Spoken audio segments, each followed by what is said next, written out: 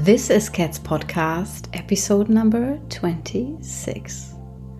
Welcome to my podcast, everyone. I'm Kat, I'm your host. I'm super happy to have you here today. I'm in Vienna at the moment and today's a beautiful day. The sun is shining. There's so much more energy around compared to 2 months ago. I'm loving it. And since this is the first podcast in 2021, I want to send you some of these sunny vibes and good vibes, and I really hope you had a good start to the new year, and I hope you're well and healthy despite everything going on. So thanks again for tuning in. For those of you who are here for the first time, what is my podcast about? So one big part is freedom, talking about freedom, discussing freedom, and I have super inspiring people on my show. They share their personal stories that are centered around the value of freedom, and they show you that you can live in a different way if you want to, and if freedom is one of your core values, there are ways to live it and to express it and to follow that quest. But with my podcast, I also want to show alternative and more holistic ways of living and thinking. Because oftentimes we are not aware that there are other solutions out there and that we don't have to stick to this one way that might not work for us. And I've touched on holistic health and holistic lifestyle a few times. I'll link to a few episodes in the show notes. But, well, looking at it, holistic, what does this mean? It means that everything is connected, that we can't separate one part of our life from another. We can't separate what we eat, for example, from our health, and we can't separate how we deal with stress from the state of our mind. And today's episode is picking up on that, on this universal truth, and looking at it from the perspective of an athlete and yogi. Jonas Plus is my guest today. He's a certified Tantric Hatha yoga teacher and Ayurvedic consultant, but he's also a former 400-meter runner, Olympic participant, and finalist in the World Championships. He was a member of the German national team for 10 years. So I would say it's safe to say he knows what the professional sports world looks like and what an athlete feels like, how she or he trains, and so on.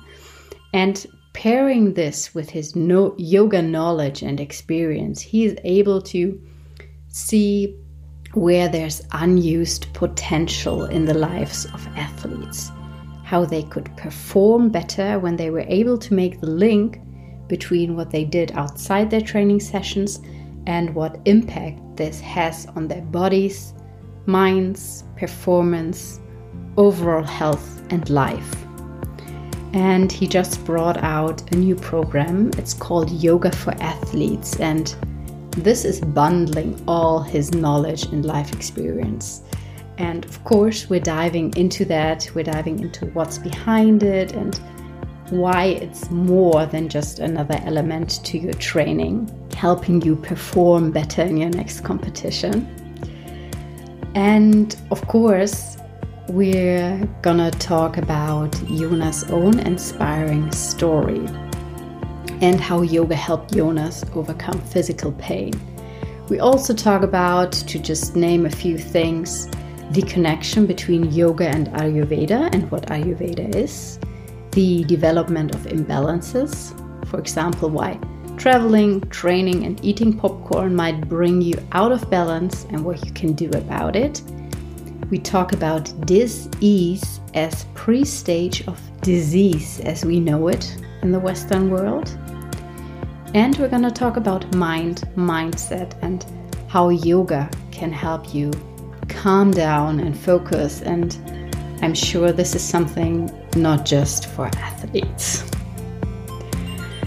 So this episode might be especially for athletes, but it's also great for non-athletes or anyone who is looking to connect the dots and understand their bodies, minds, and overall health better. I'm super grateful to have Jonas on the show because his own story is really showing that ultimately it's not about the sprint or the next competition, but about life and performance on a bigger level. So stay tuned and make sure to stay tuned until the end because Jonas has a special offer for you. And now, enjoy this conversation. Welcome to my podcast, Jonas. I'm super happy to have you on the show. Thank you very much for having me. I'm super excited. So you're here to talk about bridging two worlds, the worlds of professional sports and the world of yoga. And those are your two worlds, which you are bringing together now in your new program, Yoga for Athletes. And before we dive into the details, I would love you to tell us a little bit about who you are so the listeners know where you come from and how long you've been an athlete. And well, then also what brought you to yoga eventually. Yeah, long story, potentially long story. A lot of things happened along the way. So yeah, like you already introduced me, I'm Jonas. I'm German. I grew up in the south of Germany, close to the mountains, close to the Alps. And basically already in my kindergarten days, I've been very active, very sporty. I've had the chance to have sporty parents. My dad used to play basketball. My mom was working in a gym as an back then aerobic instructor. I don't know if they still exist, but back in the days they did. And aerobics, I remember that. Yeah, the 90s. Yeah, and I also spent a lot of time with my grandparents. And my grandpa, he had a big backyard, and he basically like motivated me to try out different kinds of sports. So whatever I could kind of dream up, like we practiced it.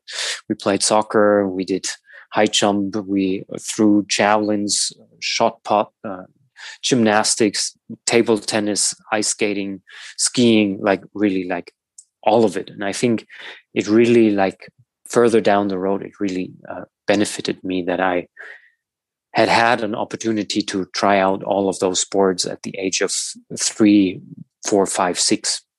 But then when I was around 6, my parents said like, yeah, maybe we pick one of those sports. And of course, because of my dad playing basketball, me as a little boy growing up, looking up to your dad, of course, you want to do the same. And that's why they signed me up for a basketball club. And I basically, for the next 10 years, my life all revolved around basketball, playing with different teams, indoors, outdoors. I played in a few like regional selections, some tournaments here and there. And then when I was 16, my parents brought up the idea of me going to the US for 1 year. And because of my love for basketball, I agreed. And I wanted to become the best basketball player of all times. And I thought like, well, for that, you have to go to the US. So I did. But I would say only like 2-3 days into my year, I was told that I would not be able to practice basketball all year round or play basketball, that I had to choose different sports as well, because the school only offered basketball in the second and third quarter of the school year. So I had the first and the fourth. And then in the first one, I decided to sign up for cross country. I turned into the second fastest cross country runner.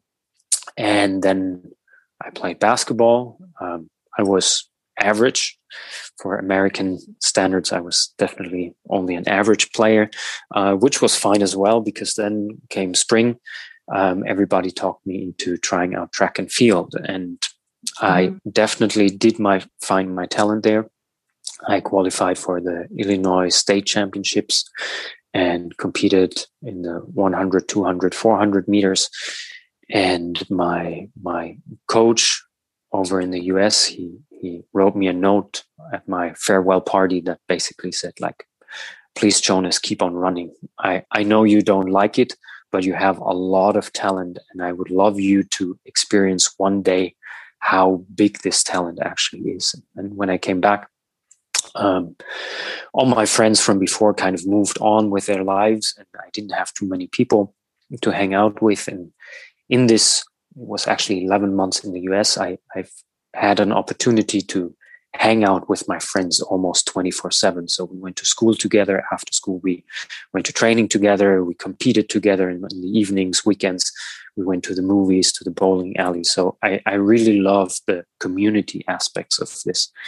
And then I was looking for something similar in Germany as well. And in my hometown, there was a team, a coach that had a team, and they practiced 6 times a week together. So I called him up and I asked if I could come for a tryout. And then after this one session, he was like, yes, you are talented. I would love to have you on the team. And then basically within a day, I decided, okay, like, basketball is now over. Let's try this thing. I believe in the beginning it was tough for my parents because I just switched from one day to the other.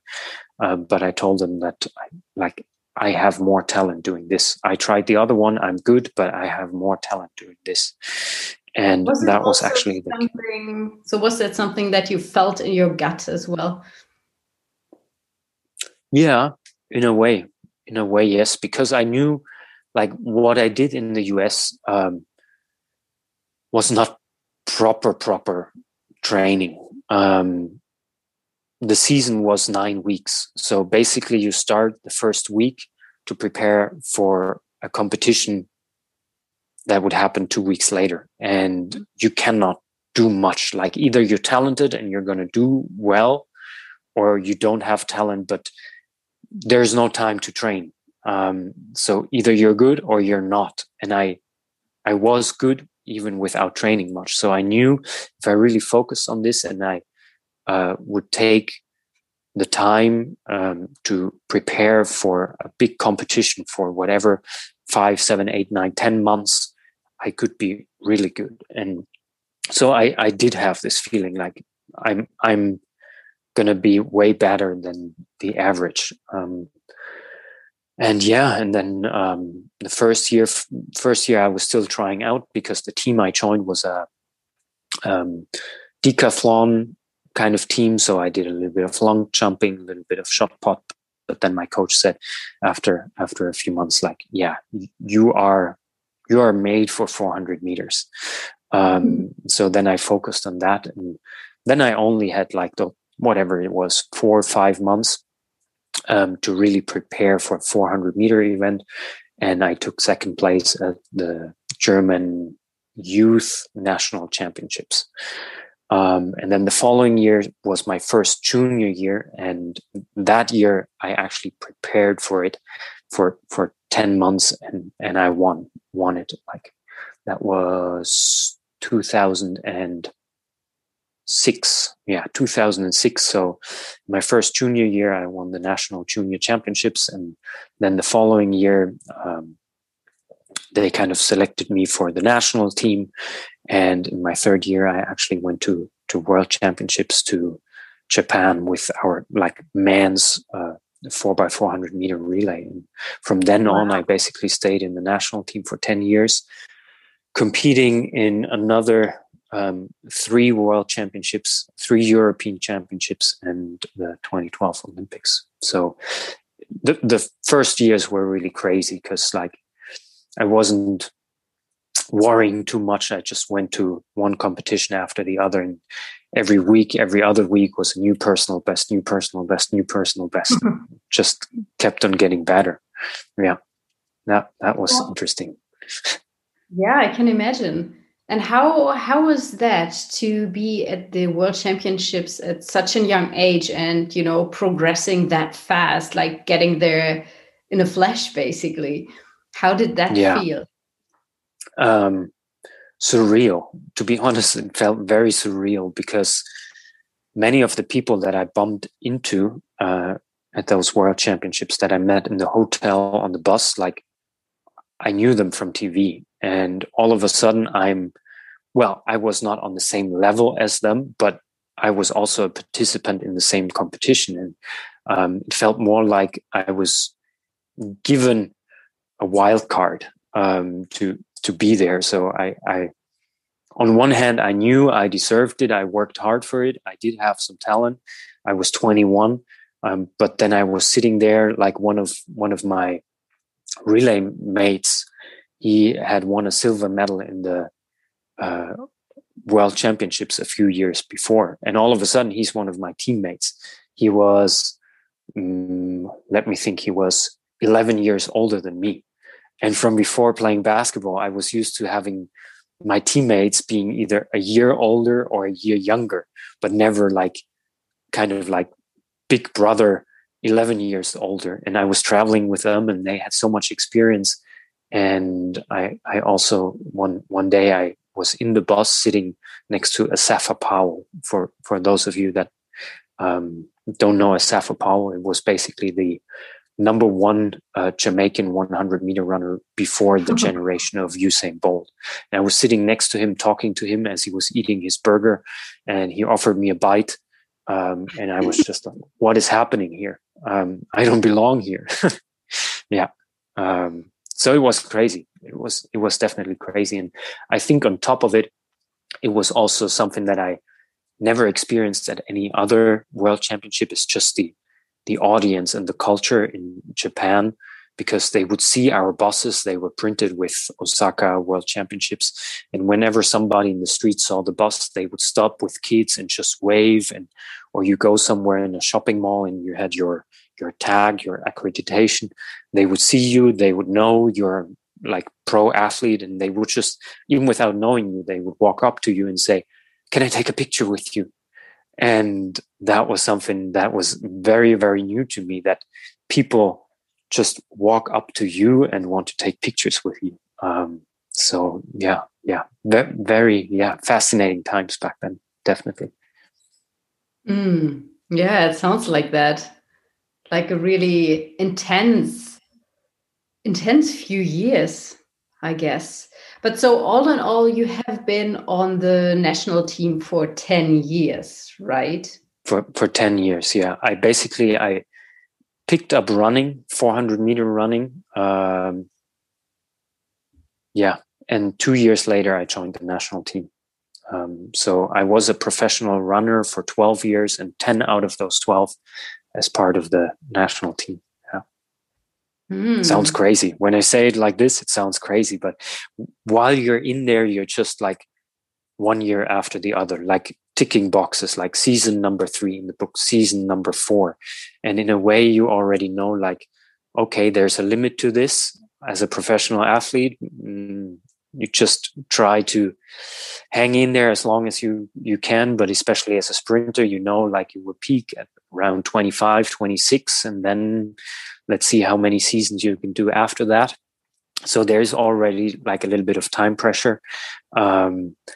But yeah, now looking back, those years went by so fast. But while you're right within and in them and experiencing them, and every single training session, every warm-up, every coordination exercise you do, it's like, it feels like a very, very long time, especially when the practices and the sessions get tough. Then they are never ending. Yeah. And so how did you get on? So you said World Championships at a really young age, and then you went even to the Olympics. Now, looking back, how do you perceive your athletic career? And then at one point, yoga entered. I think yoga entered when you were still competing as an athlete, right? Yeah. How do I perceive it? So I see it now as different phases. What I basically explained before is the first phase, where I didn't know what was happening. My coach just wrote my training plans for me. And I knew, especially after those first World Championships, I knew, okay, if I follow his instructions, I'm going to have these kind of experiences on a regular basis. So I trusted him, and we actually worked together for the entirety of the 12 years. I think that's also something that's very uncommon, because usually like you have a not so good year and you look for a new coach, and then you switch and you try out new things. But I said, like, we already have a few years of experience. Like if there's a not so good year, then there's also some learnings and teachings hidden in that. And if I were to go to a different coach, we would start from scratch again. So I always knew what I had in him, and also the willingness to grow together as kind of a coach and athlete team. And he also pushed me to become more self-reliant in a way, to do my own research, to learn. So over time, it kind of transitioned from, in the beginning, him writing training plans, sending them to me, giving them to me, and me just doing them. And then there was the second stage where I had made already my own experiences. I knew what was working, what was feeling good, was not feeling good. I also did some reading and studying myself. So I started questioning. He sent me the sessions, and I said, like, nah, I don't think that's good. No, I don't want to do it this way. I want to do it that way. So this middle part of my career was kind of like a bargain in a way. Like he gives me something and I like some back and forth. And then the last years, and that's also when yoga. Yeah, and that the last section, the last years, that was also when yoga entered the scene. It was the complete opposite, because I was basically writing my training plans, and I said, like, oh, we've done this in the past, and I think now we have to do it like this and that, and here yoga, and then I put everything together. I even put references, like this was written in this study and that study in this book, and then I send it to him, and then he said, like, this looks great. If you feel this is the right way, then do it. But maybe on that Thursday, instead of 8 times 600, I would do 5 times 500. And then I would say, why? And then he would explain, and I go, okay, you're right. And that's how the last roughly 4 years of my career were like, and that was great. And such an amazing learning experience for me, not only as an athlete, but in a way, as a human. It sounds big, and I think I also took some of this into the way that I teach yoga. I like people to understand what they're doing, and especially in sports, and in a way in yoga as well, you have the teacher, and the teacher is like sacred. Whatever he or she says, the student just follows. But I'm different. I always think, because from my own experience, I want to understand what I'm doing. So I always give my students some background knowledge. We're doing this because in my experience, that makes it so much more effective. If you're like mentally like understanding, and yeah, there's a point to it, that is why we're doing it, then you're not just following the instructions, you know why you're doing it, and it will help the overall experience and efficiency and effectiveness of what you're doing. Yeah. And yeah, like I mentioned, because you brought it up, the yoga. So when did yoga enter my life? That was around 2012. Actually, it was the fall of 2012, because at that time I had finished my university career, if you want to call it that. I just about a month before the Olympics, I had handed in my master thesis, and then after the Olympics, that was August, I moved towns. I started working in a company in part-time, so I would always work in the mornings 4 hours, usually from 9 to 1, when everybody went on lunch break, I would go home, grab something to eat on the way, and then go off to practice.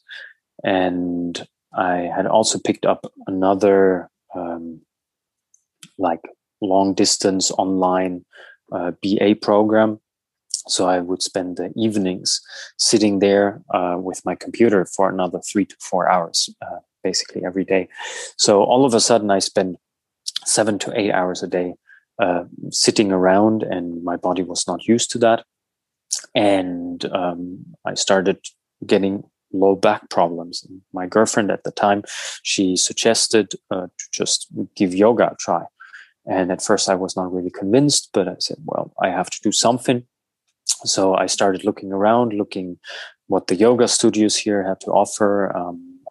I found that yoga studios for what I was looking for was a little bit too expensive for me. So I joined like university classes where I could basically get a semester pass for €30. So I started doing yoga once a week. It was always Thursdays, the days that I had off. So at that time, we had changed my work hours a little bit. So I would always do Monday, Tuesday, Wednesday in the mornings, Thursday all day, so that I could have Fridays off, because many times there was some competitions coming up or something, and I had to travel on Fridays. So we said it's best that I get my work hours done before Friday, that I could actually take 3 days off. So my day without training was a Thursday. So I spent all day 8 hours in the office, and then afterwards I came home, and I was never really like feeling it. I didn't really want to go to the yoga class. I just wanted to hang out, to chill at home. But I never skipped a class. I always went, and it did help not only my back, but I noticed already that something else kind of shifted. Like every time I came back, I was super happy that I had actually went and that I joined the classes. I was incredibly stiff. I was the only guy. Like I hated it while I was doing it, but afterwards there was this kind of glow. I was just sitting on the couch making like a cup of green tea, and I had this feeling like something is happening with me, and I wasn't able to explain it. And yeah, like I kind of tried to hold on to it, and additionally my back pain went away. And then for 4 years it was basically an on and off relationship. Always in the fall, winter, I did have the time to join this yoga class once a week, and then come spring, of course, then after whatever that is, 3, 4, 5 months, when the back pain is gone, and you feel like, okay, now I can stop doing yoga again. I'm healed. And then there was so much other training and stuff and traveling going on that I didn't feel like joining the classes anymore. But of course, the back pain always came back, and that basically happened for 4 years. And I already knew, like I probably already knew after a year of this, that once I give up sprinting, I wanted to dive deeper into yoga. Not to teach, but to learn, to find out, to find an explanation for myself for what it is that makes me feel so amazing. And then that was, of course, coupled with the fear of spending an entire winter in Germany. I'm very, very weather sensitive, and throughout my running career, we would always go to Florida, South Africa, some warm places in December or January that would basically break the winter into 2 halves, because like also psychologically makes it a lot easier. Like the winter, like you're getting out of late fall. Yeah, you're getting out of late fall, and come on, bear with it. It's just 6 more weeks and you get to go to South Africa. Then you're in the sun there for 3 weeks, 4 weeks, and you come back and it's freezing and cold, but it's fine because you just came back from South Africa. And then you already know, come on, it's just another 8 weeks and then spring is here and all will be good. So I was really afraid of spending an entire winter at that time in Berlin, because Berlin winters can be super, super gray. For me, it's not the temperature, it's the lack of light. So that coupled with my curiosity. Which year was that? That was 2016. 2016. And you were still active running professionally, or? I had already retired. I retired. I actually retired professional running on my 30th birthday. Like, you have to officially retire because of like all the anti-doping procedures, and they need to know that you're not planning on competing professionally anymore. So on my 30th birthday, actually from my hometown in the south of Germany, I rode my road bike across the Alps to Italy. That was just like 270 kilometers on my birthday. I wanted my 30th birthday to be something special. And in the morning at like 5 a.m., I filled out the retirement form. I put it into my jersey, my bike jersey, and I arrived in Italy, and I stopped at a mailbox and I dropped the letter there. That was my official retirement from professional sports. So that was... What a cool story. I'm glad you told us. Yeah. And then that was August, and basically in September, October, I signed up for my first teacher training in Bali. And that started, like, I left for Bali early January. And at the time I left, I really had no intention of teaching yoga. Not at all. Like, I wanted to pursue my professional business career. I did already have my own company. We were working in communications, IT stuff. But I left for Bali for 4 weeks, and after maybe 2 weeks into the training, I noticed, wow, there's now, number one, I have all my explanations why it does feel so great, and number two, all this experience of professional sports, like, it would have been a bummer to kind of put it into a box, take the box, put it into the basement or into the attic, and not touch it anymore. There's so much experience there that I felt like I need to combine the two. I need to combine yoga and my experience from professional sports and share it with people, and ideally with other professional athletes, because, well, now yoga is becoming more and more popular with athletes as well, but still, like, I believe we're still at a point where we're just barely scratching the surface. It is still all on a physical level. Like, you strengthen this part of the body, you stretch that part of the body. I hear it and see it on social media again and again. People that say, like, oh, after my nice run, I did a few yoga exercises. And I'm always like, oh, I'm about to explode. Like, they are not yoga exercises. It's something different. I think there is a lot of work to do, which is great. And I think there is a lot of wisdom that it's still hidden from athletes, or athletes are not willing to tap into that wisdom and potential as well, I believe. Yeah. So there are a few things I want to dig into a little bit more. So we're going to talk about more in depth about your new program, Yoga for Athletes. But I find it quite fascinating that you had this realization of combining your two worlds, the sports world and the yoga world, quite early then, right? So just, I don't know, a week or two into your yoga teacher training. Yeah, kind of, yeah. Yeah, that's amazing.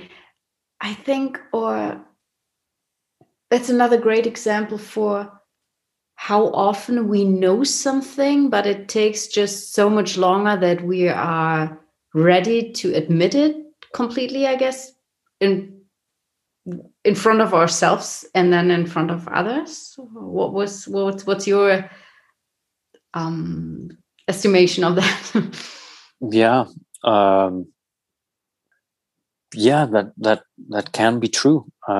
Definitely. But on the other hand, I'm just right now thinking of, there's this legendary Steve Jobs commencement speech. I think it has millions of views on YouTube, where he went to, I don't remember which university it was, where he held a little speech, and he said you can only connect the dots looking back. So many times we do things, and as we go along and we walk on our paths, it feels like it's random things. But then when we stop and we turn around and look what we've done in our lives, then we can just notice, like, wow, this led to that, and like this actually, like it's not just coincidence. Like, in a way, one led to the other, and that's how we end up where we are right now. And it's just like different building blocks coming together. And I think that's also the case for me, that I needed to go through those different processes to end up where I am today. Yeah, that's always the journey. Yeah. So you just said there's so much more wisdom in there, and the athletes or the athletic and sports world is maybe a bit too hesitant still. So is it more a hesitancy, or is it something else that's kind of frightening them to dive deeper? What do you think?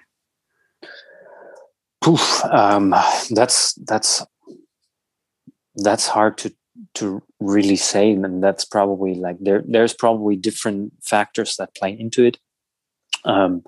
Number one is probably, like, the athletic world is all about numbers, making everything trackable and objective, all about numbers, like a 30-meter dash here, how far can you jump, how high, how much weight, and you have to be able to put everything into numbers. And there's almost like a religion also built around science, like always, like everybody's trying to get the edge, like over their competitors, always looking into the latest, like, research and looking to just like to find something that your opponent has not found yet. But on the other hand, they're so focused on that they are not willing or not able to look the opposite direction. And yoga, and in combination with Ayurveda, they are both two philosophies that are alive for thousands of years. And there's a reason why they're still around, because they just simply work.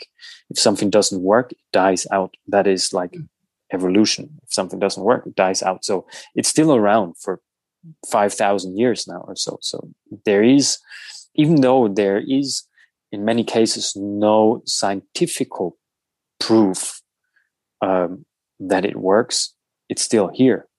So it kind of does work. We're just not able, through a scientific lens, to explain why it works. And I think for many people that are so centered around those latest studies and latest findings, that it just sounds like bogus, like some hocus pocus that they don't wanna waste their time with. And I've had like conversations with people and also like big companies that are around sports, and yeah, it's tough. It's a lot of like explaining to do there. They need to understand first what yoga and Ayurveda really is, because they also, in many cases, not in all cases, but in many cases, they don't want to listen. They think they know what yoga is, and then they already put it into a box, and they're not willing to really learn more. They've already made their decisions. So it is a lot of work, a lot of convincing, but I'm sure that over time, once there's more big names that are willing to say like, yes, it was meditation. Yes, it was my yoga practice. It was my pranayama. It was my dinacharya, my Ayurvedic daily routine that supported me in my quest, and that is why I won those medals. And then once that happens, I'm sure nobody will ask for any scientific papers anymore. Because we have the living proof that it works. Yeah, exactly. Yeah, it's interesting how focused we are on numbers and science. And I mean, then again, what's science? If you feel something, that's your reality as well. Like, despite of numbers and facts, and yeah. So, taking what you've just said into account, what do you think? What is most needed or lacking in today's professional sports world that yoga and Ayurveda can provide? Probably seeing the athlete more holistically. There is like, for a long time, it has been all about the physical body. And over the last 10, 15, maybe 20 years, people have now finally understood the role that the mind also plays in the athlete's performance. That is the first step, but that we can go even further in seeing the athlete more holistically, that there's not only the physical plane, that there's also other, as we say in yoga and Ayurveda, that there's more koshas, that there's an energetic body, that there's the mind body, and also not only looking at the training sessions themselves, but that there's also a lot of things happening around them, basically. That you're not an athlete only 2 or 4 or maybe 6 hours a day, that you're an athlete 24/7. Many people always say like, oh, athlete is a 24/7 job. But then, like, how do you organize all this time outside and around your training sessions? What do you do there?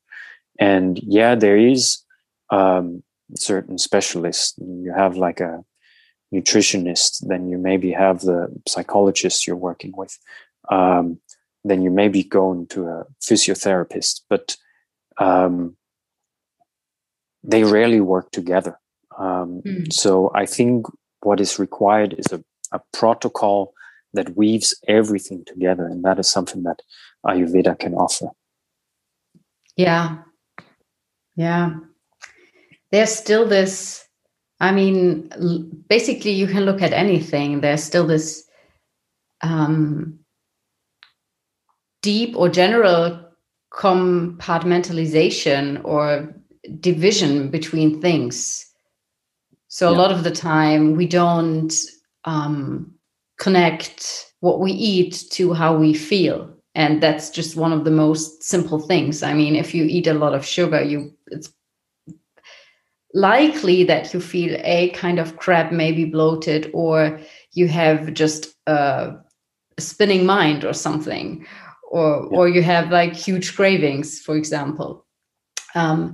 So I think it's super, super important to always see the connection, and everything we do and everything we take in, there will be an effect in some other part of ourselves or our lives. Yeah. And I would go even further than like your food example. I think the food stuff is something that many athletes have now understood. But even like on a rest day, athletes are like, whatever, like, I'm going to spend all day on the couch, watch Netflix. Like, watching Netflix all day, or watching TV or DVD or whatever it is. It's not necessarily that it's about Netflix, but like that also has an impact on you. And even what you watch. And that is all like sensory impressions coming in, being processed in the mind, and that has an effect on your body as well. Absolutely. So diving a little bit deeper in your program, tell us what your new program, Yoga for Athletes, is about. What your main aim with this is as well. And I'm sure that a lot of people, because you've mentioned Ayurveda, and a lot of people who are listening now might have heard about Ayurveda, but don't have a proper image in their minds what it is. Maybe they've heard, okay, it's something with food and it doesn't taste good. That's probably what they know. That was my impression a few years ago. Once, it was like a while ago, but I ordered an Ayurvedic soup and it tasted like nothing. And I was like, oh my gosh, that's horrible. I don't want anything to eat that's Ayurvedic. But it's not like that, in fact, and it's much, much more than just food. So yeah, why don't you give us a little insight into your program, and also why Ayurveda plays such a crucial role in it? Yeah. Then let's actually start with the Ayurveda part of the question. Yeah. So Ayurveda translates to the science of life, or the science of, or wisdom of longevity. And it dates back also to the Vedas, roughly 5,000 years. And the main idea is that there's 3 energies in the universe that create the 5 elements that we have. We have ether, we have air, we have fire, we have water, and we have earth. And in the manifest world, everything is put together by those 5 elements. And in our body, in our mind, whenever there's those elements coming together, they create forces. Again, 3 forces. Those are called the doshas. We have, and you might have heard that before, we have vata, we have pitta, we have kapha. All of them have different qualities, different functions, but we need all of them. And when we're born, actually when we're conceived, that is the moment where the decision is made how they are balanced within us. Maybe some people have more pitta, other people have more vata. Maybe there's one dominating, maybe there's 2 dominating. There's a few people where they're all balanced, even. And as we move through life, as we do things, as we interact with our environment, there's always the tendency that this natural constitution gets out of balance. Actually, dosha translates to that which tends to get out of balance. So, for example, coming back to the Netflix binge watching. Good examples. Or eating spicy food. Spicy food drives up your pitta. Binge watching drives up your vata. And that is okay. That is normal. Like, we cannot sit in a dark room 24/7 and completely away from any kind of influences. So that is normal. But then there's sometimes many factors that come together, and they both work into the same direction. And all of a sudden, it's like an avalanche that is taking off. And whenever we're too long out of balance, too long and far away from our natural constitution, that is when disease begins to manifest.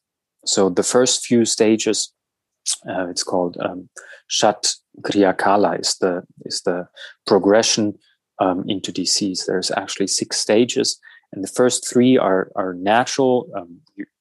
After a while, you'll be able to notice them in you, in other people, and you can take countermeasures where Western science would not even acknowledge this as disease.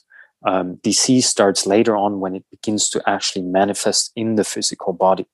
And that is most of the times when it's already too late. And Western medicine, in many cases, they just work on the symptom, but the disbalance is somewhere underneath. And that is the root. That's what actually triggered the disease in the first case to form. So Can I jump in here? So if we have the scale from 1 to 6, and you said so there's an imbalance developing, and it's probably at stage 5 or 6 that it's turning into a disease that will be able to be detected by West medicine. Do you have an example for an athlete? What could happen? So what could he or she, for example, live or do that causes an imbalance? Like I said, the most important thing is already to know what action causes which of the doshas to become aggravated. That is number one. And like I said, it could be anything. It could be eating popcorn. Popcorn is dry. It's dry. So if I'm an athlete and I do my training, I get the massage. You spend your rest day. Yeah, you spend your rest day on the couch watching Netflix, eating popcorn. Then maybe you travel a lot. You travel from competition to competition. So travel also aggravates vata. Movement in general, like excessive movement, also drives up vata. And that is just, then it begins to add up, all of those things. Also very excessive training or physical exertion has an impact on your digestion, your digestive fire. And then it's just like speeding up the process. Those are definitely things. And just being aware of them, then you can, like, you don't have to change everything. Just being aware, like, okay, you do want to binge watch some shows, then maybe don't eat the popcorn with it, but eat something different. I mean, there's something that you cannot work around. If you're a professional athlete, you need to train. If you want to go, you need to move, and you need to go to competitions, because like there's no point in training if you don't go to places to compete. But just being aware of it and what it takes to counter it, because at the end of the day, it's all about balancing it out. Yeah, that's a good example. And I think a lot of people can relate to it, even not being an athlete. Everyone can relate to lying on a couch for a day, watching Netflix, eating popcorn or some crackers. And so this is all adding up into one direction, in this case, vata. And then you want to do or to incorporate other elements in your life that actually help you counter that vata tendency. So maybe eating something more mushy and warm, that would be more like a whole different energy countering that. Yeah, exactly. Mm-hmm. Yeah. And that's also like, once I was able to understand this, I was once again, like a few years before with the yoga, I was like, wow, this is actually what athletes need. That is the general principle of what training is about. When you train, you get your body out of balance, like you exhaust your body so that there is some physical adaptations happening so that you're coming back into a state of balance. And of course, that happens quicker when your doshas are balanced, because then the body can focus on the physical regeneration. When you go to a competition, there might be a little bit of a disbalance. And I mean, that's the great thing in this case about the English language. Dis-ease, like we have a lack of ease. Like it doesn't have to be like physically manifested yet, but you feel like something is a little bit off. So actually the language already tells us, even though it's not physically manifested yet, there's something off. So we're already lacking a little bit of ease, and you need this kind of ease to be able to perform, to give your 100%. Yeah. And it's great that you take that word and explain it, because that was one of the aha moments for me as well in my yoga studies, that when I read it like this, like dis/ease, or not slash, but minus ease, I was like, there's so much so much feeling and knowledge in that word. You're like, okay, that makes absolutely sense, and you know where it comes from, and you get a new relationship to disease, because you don't see it as this, oh my gosh, I have a cold, I'm lying in bed, or I have a broken arm. But no, it might actually start with, yeah, as you said, feeling a little bit off, feeling not 100% over maybe several weeks, or just like having a blocked nose or whatever it might be. Yeah, absolutely.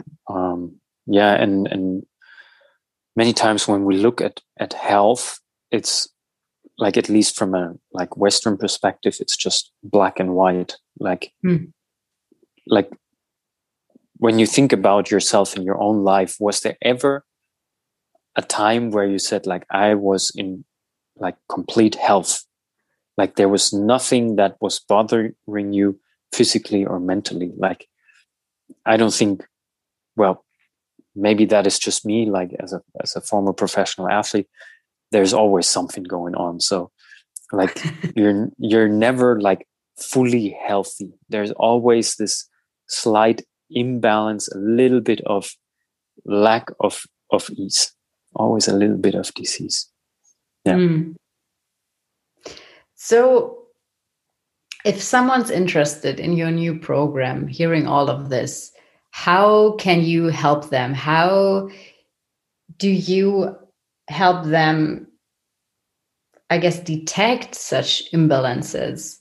Is it that they get Ayurvedic knowledge from your side, or how do you guide them through your program?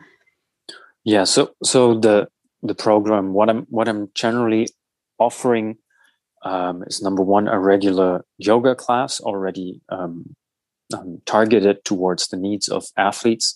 That is the easiest way to get in touch and to already begin to experience the power of yoga and Ayurveda. It's just a class, a group class, where whoever wants can get a pass and just log in through Zoom. And then I do offer consultations, and in those consultations, it's basically somewhere around 60 to 90 minutes of interviewing, that I will get to know the athlete, basically everything that is going on, starting, of course, with height, weight, so on, any kind of symptoms that they're currently like see themselves faced with. Then we have different questionnaires to find out about their natural constitution, so that we can already see what is the natural constitution, and what does the current delta look like? Like, where are you? Where is there like a gap in between the natural constitution and your current constitution? Then we will assess if there's any ama, so-called ama, how the digestion is working. And based on that, there will be recommendations regarding food, what to eat, what kind of products, tastes, spices to better stay away from. Many athletes love coffee, but in most cases, I'm sorry to say, coffee is maybe not the best. No. No, I'm well aware of that. Yeah, all coffee lovers are like, no, don't say that. Yeah, and then there's maybe some recommendations for body work as well. Something that is great is like oil massages, and then really depending on the athlete, on their daily routine.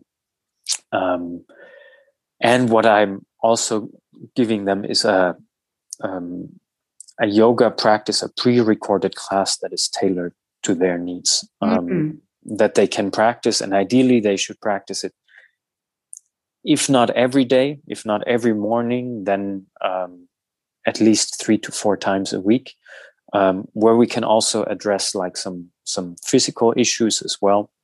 Something that is very hard to do in a public class, because whenever you have like, well, more than one person you will be able to offer something that helps one person, but might not help another person. And in a one-on-one setting, and that is actually how yoga was originally taught. It was always a one-on-one.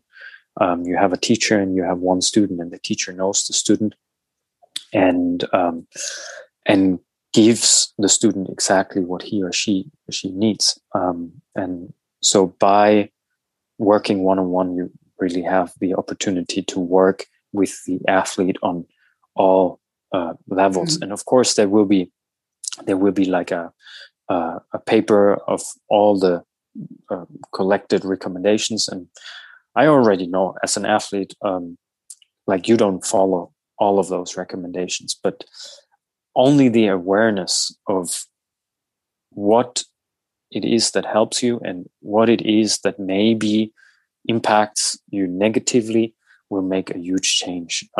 Maybe the athlete will still go and have his fast food, but maybe the athlete might not get the extra spicy sauce or whatever. That can already be an improvement. And it's just like an accumulation of small and tiny things that added up together will make a big difference. Definitely. And I think it's also something that goes beyond the athletic career. That's something that I got to experience in the beginning. I started with yoga because I wanted it to help me with my training, with my competitions, to make me a better athlete.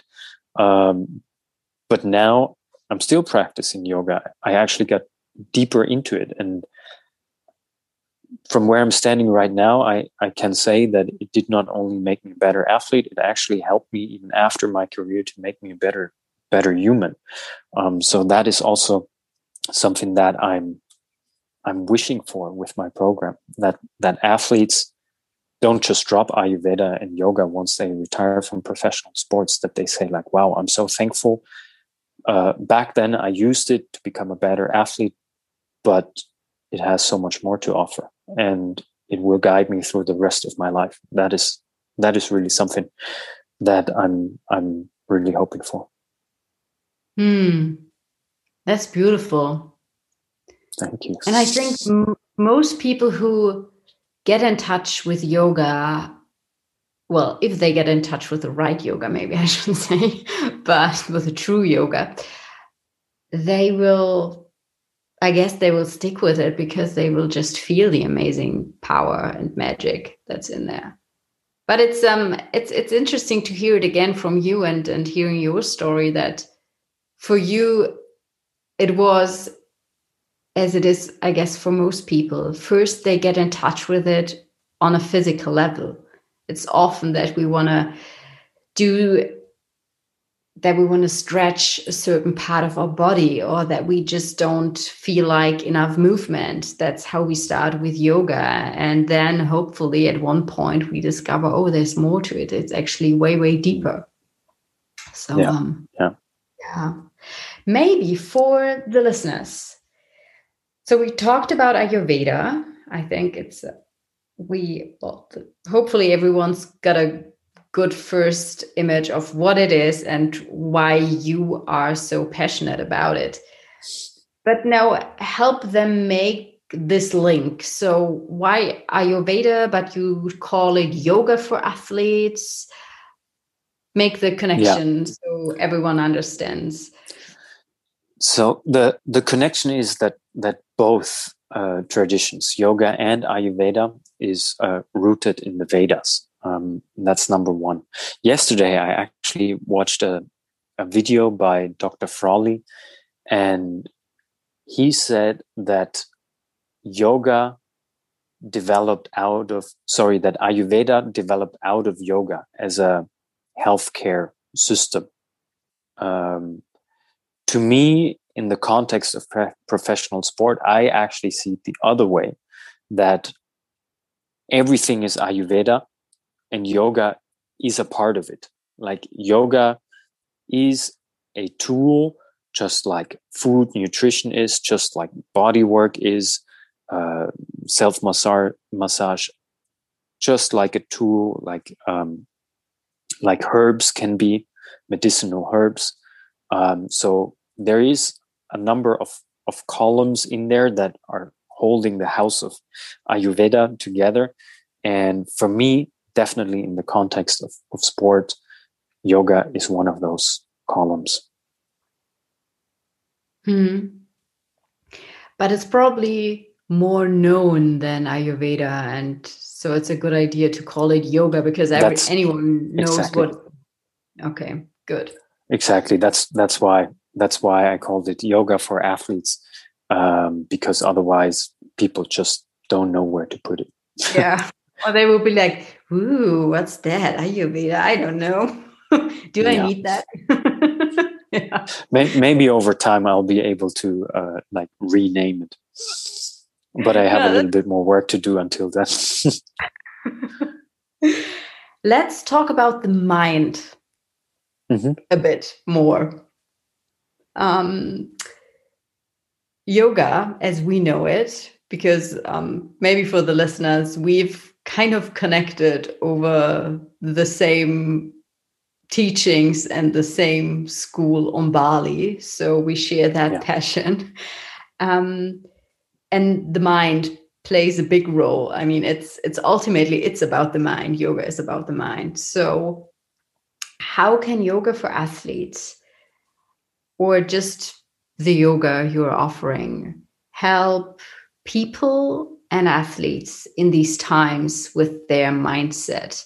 Because when we chatted last week, you said, oh, there's, athletes are preparing for a race or a competition, but they don't even know if it's happening. And with that, there's like the ultimate goal is breaking away. So how can yoga help?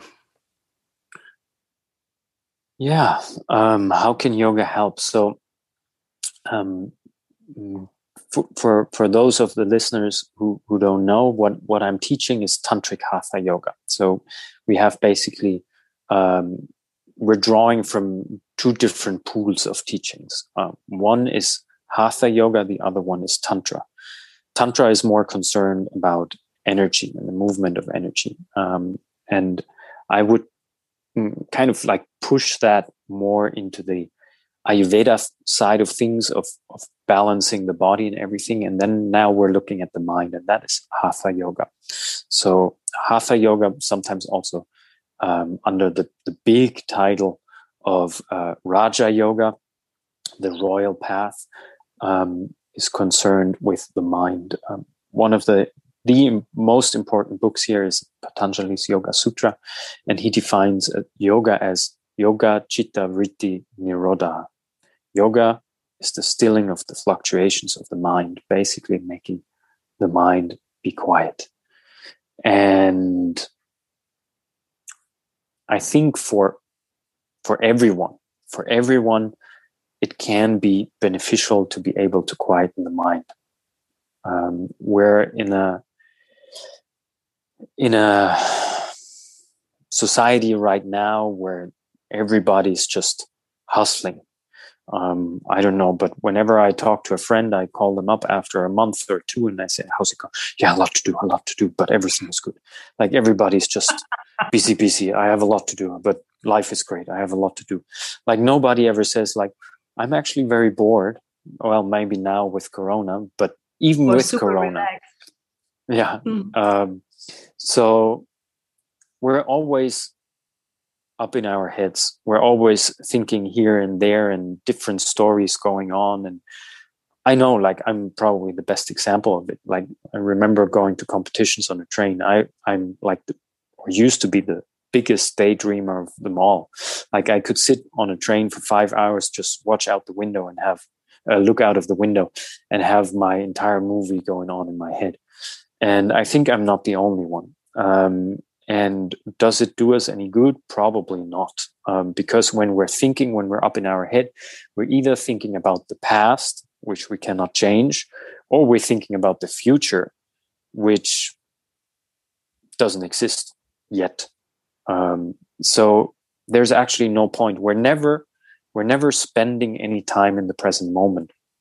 And being able to quieten the mind, to just turn down the volume a little bit, allows you to be more in the present moment. And at the same time, of course, it allows you to focus more. And focus is something I believe we're really lacking nowadays. Totally. With our computers, 25 tabs open at the same time, a video running 25? YouTube video running in one tab so that you can hear the video, the sound, while you're reading something else. And at the end of the day, you're like draining yourself without getting anything done properly. So that is something that everybody will be able to profit from, being able to quieten the mind, to be fully immersed in what you're doing right now. And of course, for an athlete, focus is more important than anything else. Like for me, as a former 400-meter runner, like I needed to be focused for every single step that I took. Like you don't do the first 3 steps like with the maximum explosivity that you have. Like it doesn't matter what happens on the next 300 steps, you're already like behind. So you need that kind of focus, not only in competition, in everyday training. And then of course comes with it a certain level of stability, because this yoga chitta vritti nirodhana doesn't only mean we're not thinking at all. There might still be thoughts going on, but we're not attached to the thoughts. So it is an ultimate realization of there is thoughts, there is a body, but there is a part of me that remains unaffected by whatever changes there are going on. And that is what you mentioned before. This, I start preparing for a competition, and right now during Corona times, I don't even know if that competition is going to happen. So in a way, this detachment allows you to be a little bit more relaxed, be a little bit more stable. You prepare for a competition for 5 months, and then they cancel it, or they catch you with a positive Corona test or something. Yeah, so be it. I'm not going to die. There's a part in me that remains the same, that is everlasting. So even though this is a bigger philosophical topic, over time, that is something that an athlete can profit from as well. Yeah, and as you said, not being attached to the outcome. So if you can at least incorporate part of that, it's not only about the competition.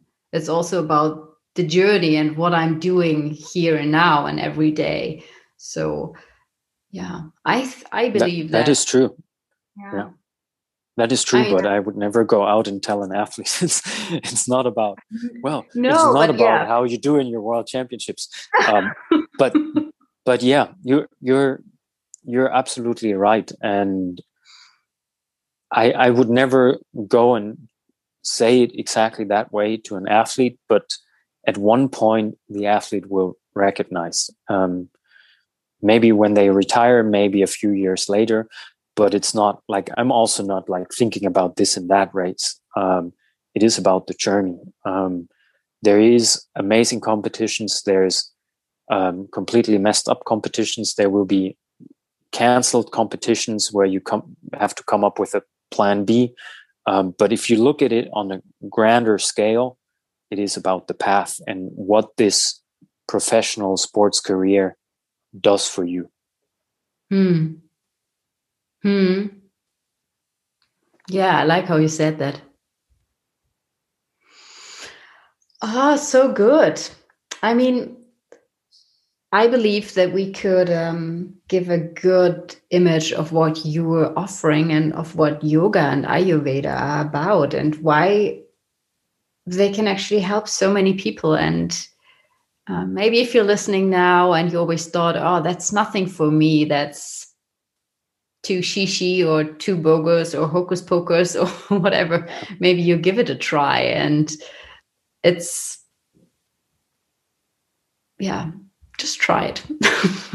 And then you can judge. And really there's people coming to yoga and to Ayurveda for so many different reasons. And you can have a room full of 10 people and everybody comes with a different intention. But then they're still practicing the same thing and everybody gets something else out of it. So it's not only that one thing. So I'm really encouraging everyone to give it a shot, not only once, because for it to really land, you have to do it a second, a third, maybe a fifth and a 10th time. But especially people that are new to yoga, there's so much, again, in their heads, where do I put my foot? Where do I and the breath and this and that. So it can be very overwhelming in the beginning, but again, it's not about getting anywhere. So just go with the flow and enjoy the process. And there will be this one moment where it just clicks and wow, this is amazing. Yeah. And I mean, you're offering this one-on-one and a tailored yoga class. So I think that's really also an amazing advantage that people have or people get when they come to you. Definitely not, because there is a difference. I know from experience that there clearly is a difference of doing a random yoga class online or doing a class that is actually fitting your needs. So where can people find you and the program? Of course, online. That's good. the webpage, the URL is www.acebe.de.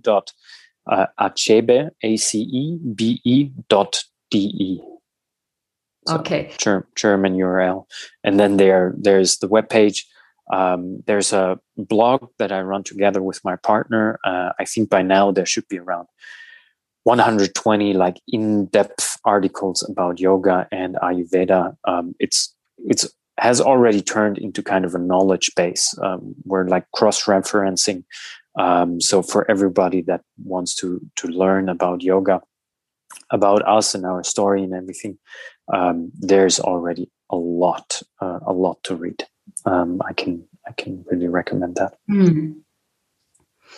Cool. So I'll put a link to your website in the show notes for sure. And so people can find you and and the program. So you're already offering yoga for it's athletes, already, right? yes, offering the group classes. We're already offering every Thursday evening, 7 p.m. CET, Central European Time. Good. Amazing. And also classes are always being recorded. So for everyone that is not able to join on Thursday evenings, once you're registered for the class, you will get the recording afterwards. So if Thursday evening doesn't work for you, if you're in a different time zone, you will get the video and then you can practice it on your own the next couple of days. Amazing. Thank you. So I really hope that we could convince you that it's not just about the sprint, but about timeless performance. Yeah. Thank you so much for being here, for taking the time, and for your beautiful and powerful words, Jonas. Thank you very much. Thanks for having me. Yeah, it's been fun. Yeah.